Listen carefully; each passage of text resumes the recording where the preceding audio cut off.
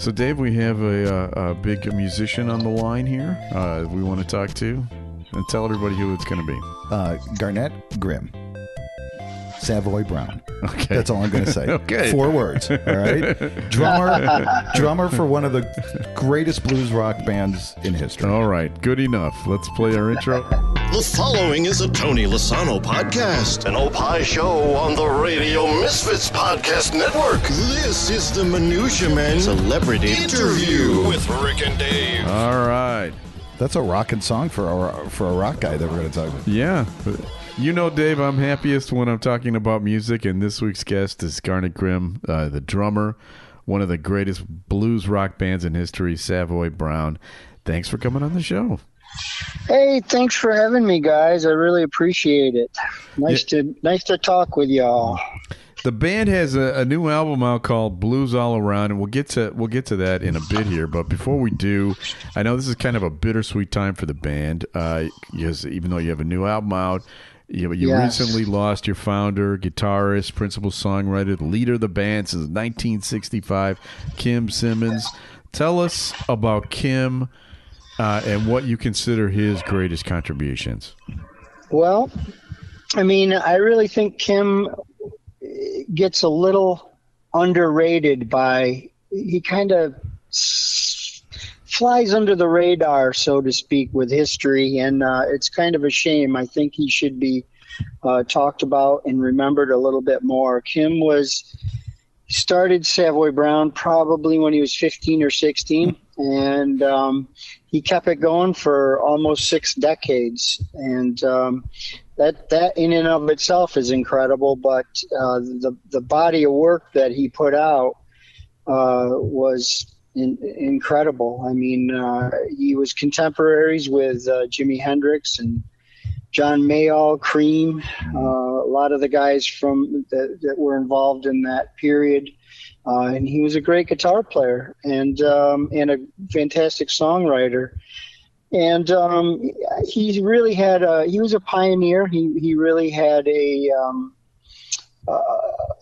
really was part of that, not only the British kind of blues rock movement that came here, the British invasion, so to speak, in the 60s, but he was really a pioneer in that British rock sound, that what we sort of would call that British, the rock, blues rock sound. And he was really instrumental in the formation of that. They were originally called Savoy Blues Band, I think, the Savoy Brown Blues Band, and I believe the first record may have even had that on it.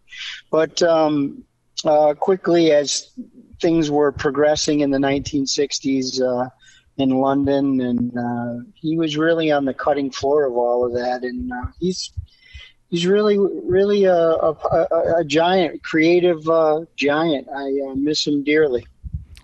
So he started the band when he was 15. I don't think I was able to spread like cream cheese on a bagel when I was 15. It's amazing that it started so. I spent all of my 15 year at the orthodontist's office, right. Collecting baseball cards.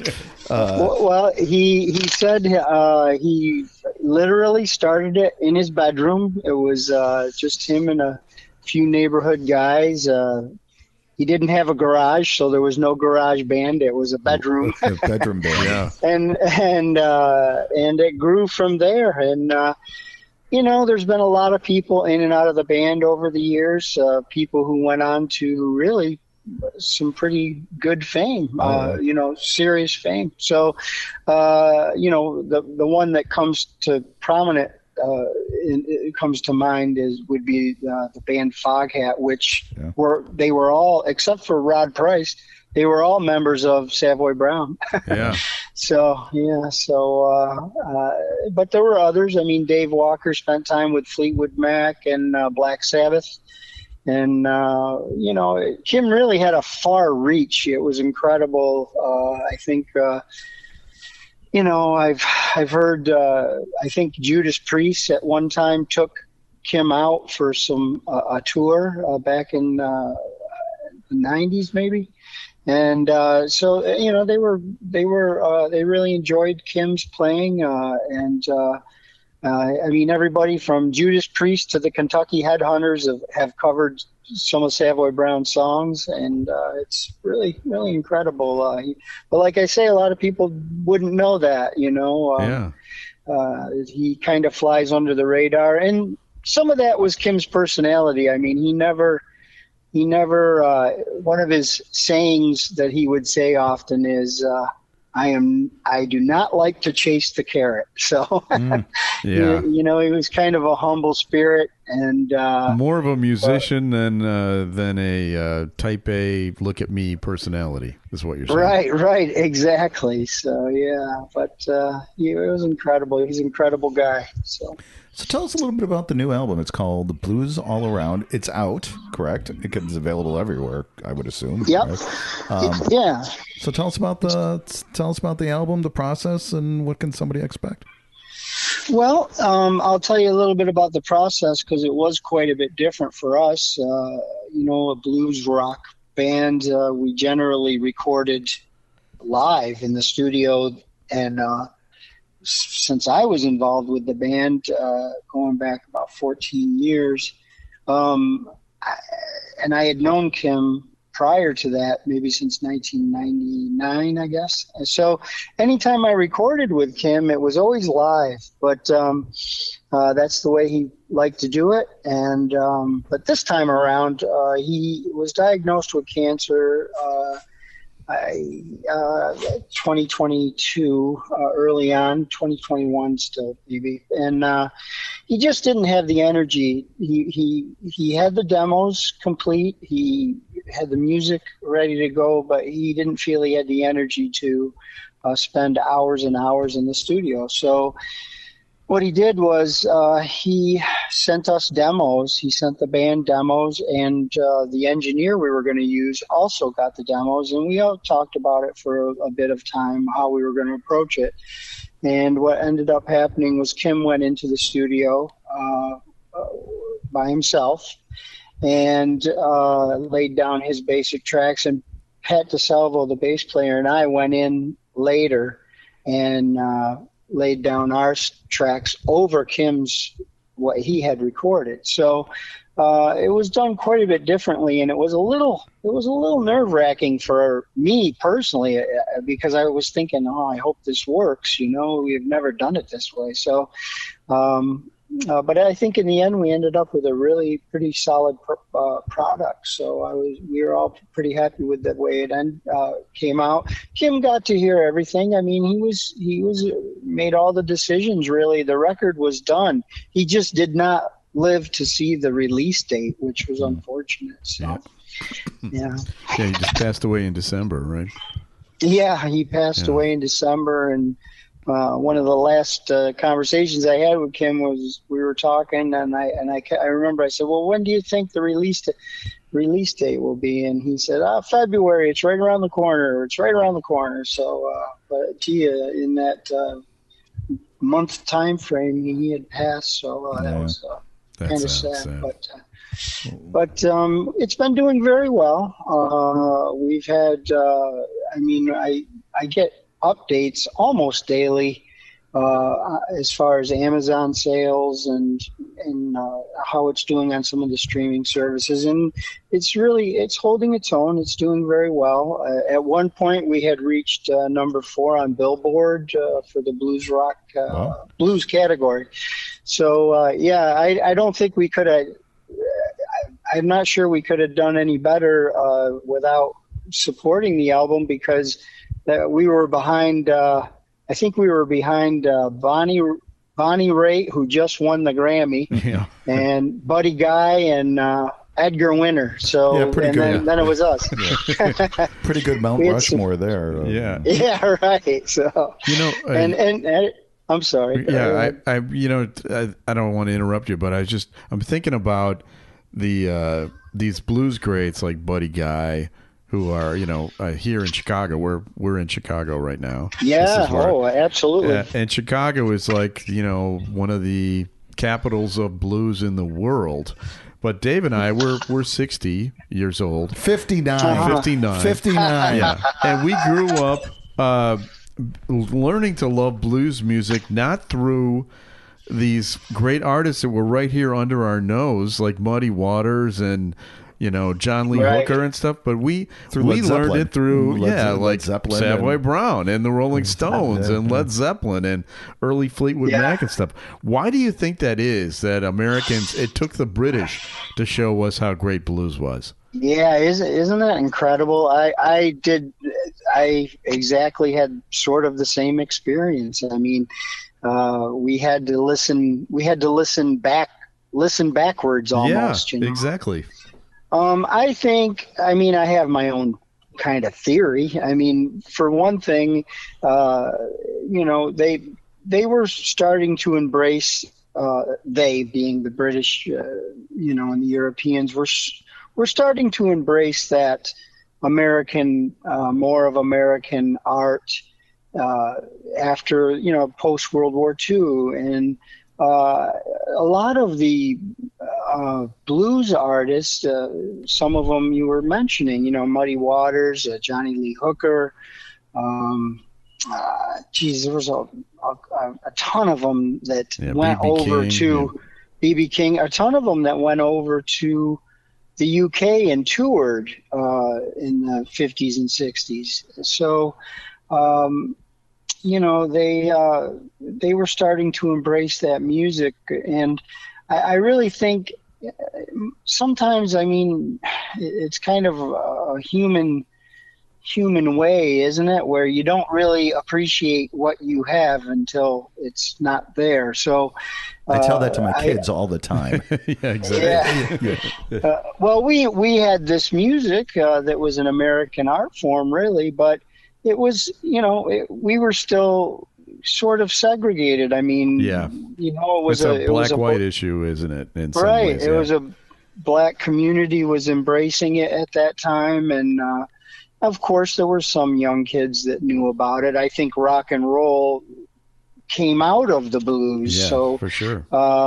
So there were some blues roots in rock and roll, and the kids here in America, of course, were embracing it, but not in the way that that I think the British sort of grabbed onto it. So that's my theory. And of course, there was no YouTube or any of that stuff back then. Radio stations were kind of segregated still, and so even venues, you had black clubs, and and within the country, the old Chitlin circus that they had, a circuit that they had south of the Mason-Dixon line as opposed to the north, right? Yeah, absolutely. Yeah. So those were all instrumental, in how that came about. So you've been in the band for 15 years, right? It's coming right at 15. Right. And you're filling the role that was once filled by Yes and King Crimson drummer Bill Bruford. Bruford, yeah. But which, by the way, King Crimson, me and Rick, we sat behind Adrian Belew while we were watching Amadeus, the movie Amadeus in Champaign in 1986, top that story, maybe 87, and Adrian Belew was right in front of us. No kidding. I think it was Juju Beans and Snowcaps. I think he was Diet Coke. So tell us how you got into the band, and how. It's a wonderful story. It was a great experience for me, and Kim had married a girl, a wonderful lady, Debbie, his wife Debbie. She is from this area. I live in central New York. I'm north of New York City. I'm in the Syracuse area. Okay. And Kim had married a lady from this area, so he was living here for some time. And keeping the band together and touring and etc. And I was approached by a mutual friend Kim had, myself. This friend had asked if I was interested in doing some recording with Kim Simmonds, and I went, Kim from Savoy Brown? Yeah, of course. So this would have been in the late 90s, and it was really funny because this one particular day, it was in the summer, beautiful summer day, and Kim has a studio behind his house, and so they told me to meet at this certain time. I said, okay. So I get there, and lo and behold, Pat DeSalvo's playing bass that day, which I had known Pat also from the local music community up here in this part of the woods. And so turns out Pat had known Kim since the late 80s. They were acquainted. I did not know that, and this was the first day I had met Kim, of course. So he had already had, of course, a very accomplished career. He was one of my heroes, really. I was very nervous that day, and but Kim made me feel comfortable, and we all hit it off really well. That was in 1999, and we did the project was just a solo record. It ended up being called Blues Like Midnight. It was an acoustic solo record that he did. And I added percussion, some drum parts, and Pat played upright bass on it. So we became friends that day. It was a great friendship that started and lasted all the way till he unfortunately passed in December. But what happened, how I got into Savoy Brown was Pat was asked by Kim to cover some dates because the bass player in Savoy Brown at the time was having some health issues. So Pat called me and said, hey, can you help me get ready for these shows? Can we do a couple rehearsals? And I said, yeah, sure. So I learned about 90 minutes of Savoy Brown material just to help Pat get ready for the shows. And it was soon after that, and we were all friends, so it was soon after that Kim had called me and asked me if I would join the band, and I said, wow, that's incredible, yes. Let me think about it. Luckily, I know your entire catalog. Yeah. Well, I didn't know the entire catalog. That's a lot. He got 42 albums. Yeah. But I knew the current set he was playing at that time, so that was enough to get me going. And it was great because, the nervous part was kind of over. I mean, I still felt nervous those first gigs with Savoy Brown. I felt, wow, this is something that's, a piece of history. It's bigger than I am. And so there was a little nerve-wracking that way. But as far as rehearsing and getting together with Pat and Kim, it was not too bad at that point because we had developed a friendship for years earlier. So it was nice. It was a nice way to enter the band because it wasn't stressful. Like, okay, your audition's at 2:00 Saturday, and right. You better be prepared. So it was a nice way for me to enter the it's kind situation. Of eased your way in a little bit. Yeah. It was really cool. So I still remember the first tour we did actually, and the first tour we did took us to Chicago and Milwaukee, and it was cool. What was the first show? Do you remember the first show of that tour? Do you remember that first? I think the first show we did was in Milwaukee, and I'm trying to think of the name of the club right now, and it escapes me. Cheeseheads? No. I made that up. Yeah, I don't Cheeseheads. think No, was but it called Shank Hall? We've done a couple. it was Shank Hall. Yeah, Yes, okay. it was. All right. Yeah, It was Shank Hall, and we did. I'm trying to think of the place we played in Chicago. We played there several times too, but anyway. And it was a wonderful tour, and I do remember we got back just in time, and we had a snowstorm that week here, so we got back into town just in time. I said, "Wow, that was great!" So that was the highlights of that trip. So we played in Detroit. I remember Detroit. Yeah. Oh, I'm sorry. Go ahead. So 15 years tours, you must have some good rock and roll road stories. Brushes with great. Like, what's the best hotel buffet out there? Whenever we have touring musicians. We just had on Kurt Elling a couple of Yeah. Are weeks you ago. in a bus? Do you travel around in a bus? You have like a van, or are you flying from gig to gig? Well, the answer is yes and both. Yeah. What Kim would do is he had a huge van. We didn't have a tour bus, but we had a huge van, and he had a big silver 15-passenger van that we used to travel in, and I used to say, okay, if we had to drive from here, we always drove from New York, and I would say the square states. That's how I would say. Yeah. So, but from the middle of the country, if we had to go, usually what Kim would do is we would do the East Coast. He would do that in a certain grouping, and then he would do the Midwest, and we usually always drove to the Midwest, and then we would come back, and then usually twice a year we would do the West Coast. So we would, at one point, we would say in the fall you would do California, and that the southern part, Arizona maybe the southern part, and then I remember in the summer, in the spring months, in the summer we would go to the Northwest. So that's when we would do Washington State, Oregon, Vancouver. We often went up to Vancouver and that area. So, he had it down. I mean, after nearly 60 years of touring, you kind of get, you get your. So you've got to see the world through being in this band. I really did. Kim also was very big on the band unit concept, which is starting to be lost. You know what I mean? Where a lot of artists, and he could have done this easily, a lot of artists are asked to, okay, we'll go do a European tour. They have a band in Europe.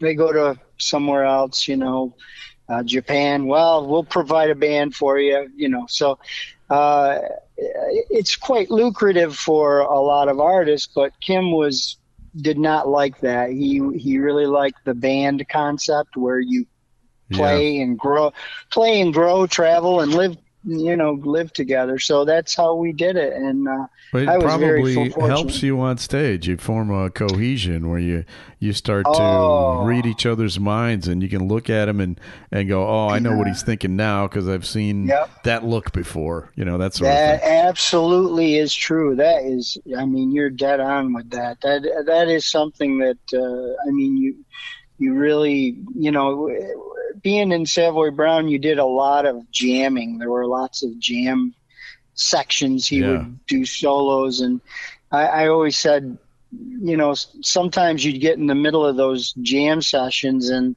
you were thinking, I don't really know what's going to happen next. What song are we playing? But he was always very good about bringing the ship in for a landing. I mean, I can't remember any moments where there was a crash and burn moment. He was always very good about that, and I think that comes from guys playing together for so long. You start to feel what each other's doing, and you can almost anticipate what's happening next. And I did get to. I'm forever grateful to Kim for, and he literally did take Pat and I around the world. I mean, I don't know how many countries we did, but we did a whole bunch. Brazil, Japan, all over Europe, and into Wales, the UK, and so it was really wonderful time. I'm forever grateful for that time that I had with him. And I have to say, I called him. It was nice because I was able to call him a friend. It was nice. You spend that much time with somebody. Yeah. So while we got you on, because we've had a few drummers on in the past, and having drummers on is one of our favorite things. We just like talking music. Who would you put on your Mount Rushmore of drummers? Like when you growing up, you obviously love music. You've become a musician. You've dedicated your life to it. You are a great drummer. Who do you look up to? Oh man. Well, I like you guys, I'm pushing 60 as well. So you're 59. Are you 50? Yes. Yes. Okay. Well, what month were you born? Because let's see who's older in this group here. November. Oh, you're the youngster. Oh, gosh. I remember when I was your age 2 months ago. Well, we were fortunate, weren't we? We had such a great period where, the 80s, okay, we could, but even in the 80s, I wasn't much of a hair band guy. Yeah, me neither. But you had some great, you just had great bands and great players to follow and look up to. And, I had such a great bunch of guys that I could look up to. First of all, so I would go back even to the 40s where I would dig up guys that I would listen to. And a lot of drummers would say, oh, yeah, Buddy Rich. And I was like, yeah, I like Buddy Rich. Of course, he's phenomenal. But there was some other great ones. One of my favorites was this guy named Louis Bellson. And Louis Bellson was one of the pioneers of the double bass drum. He used to travel with double basses, and there wasn't.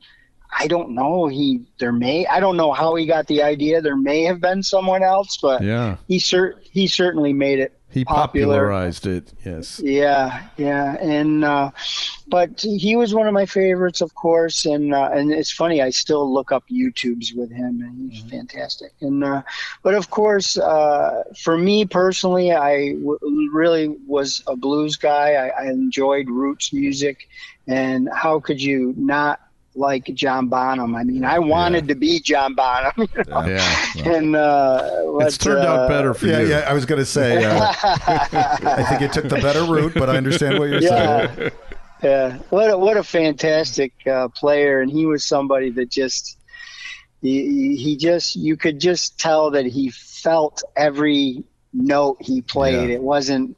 I mean, when you heard his bass drum, it was like a cannon going off, and he was just a great player. And, so those guys, of course, a lot of those guys from that period I really enjoyed and listened to. We had, of course, I mean, I have to say, as a young kid, I was enamored with Ringo.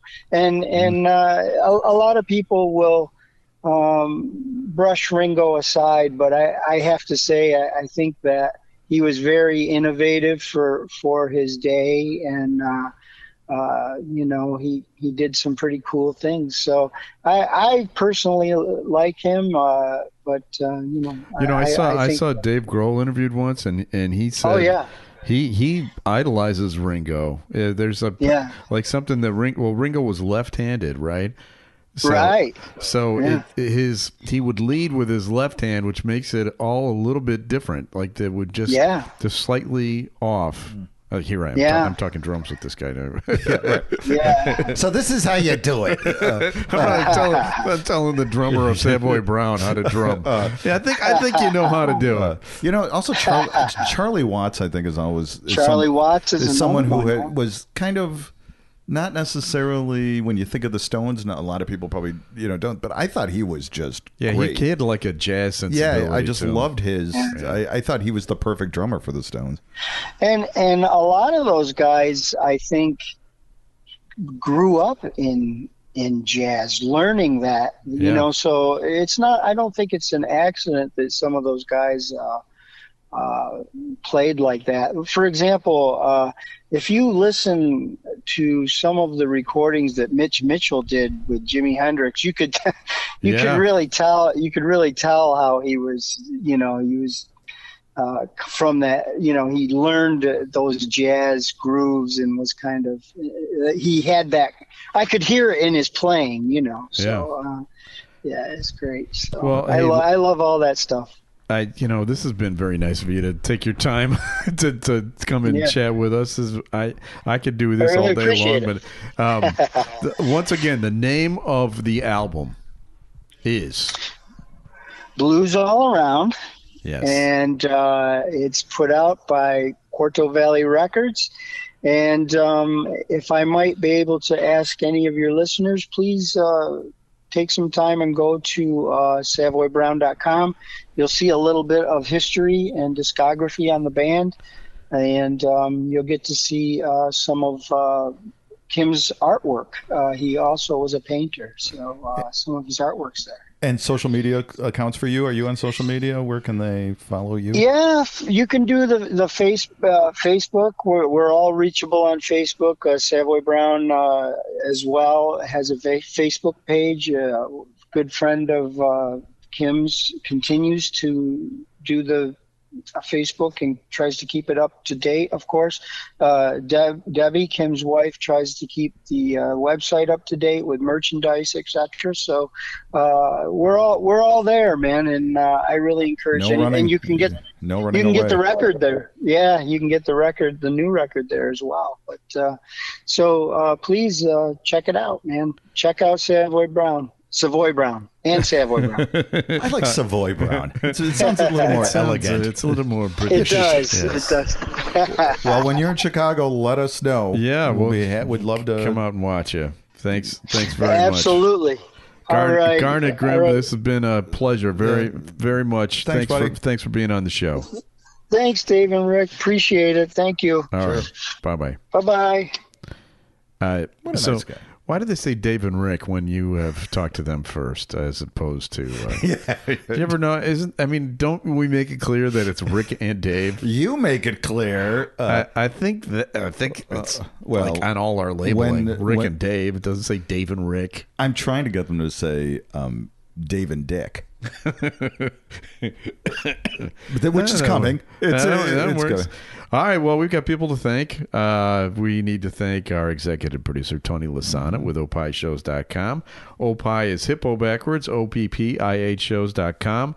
We're distributed by Ed Silla. The Podfather. He's the Podfather, yes. Great Talk Radio isn't dead. It just moved to a better place, radiomisfits.com. And we'll be back again next week with a brand new episode of Minutia Man Celebrity Interview. The preceding was a presentation of Opie Productions. Find our other great shows wherever you find podcasts, including opishows.com. Thank you. This has been a presentation of Opie Productions. Tony, can you shut up?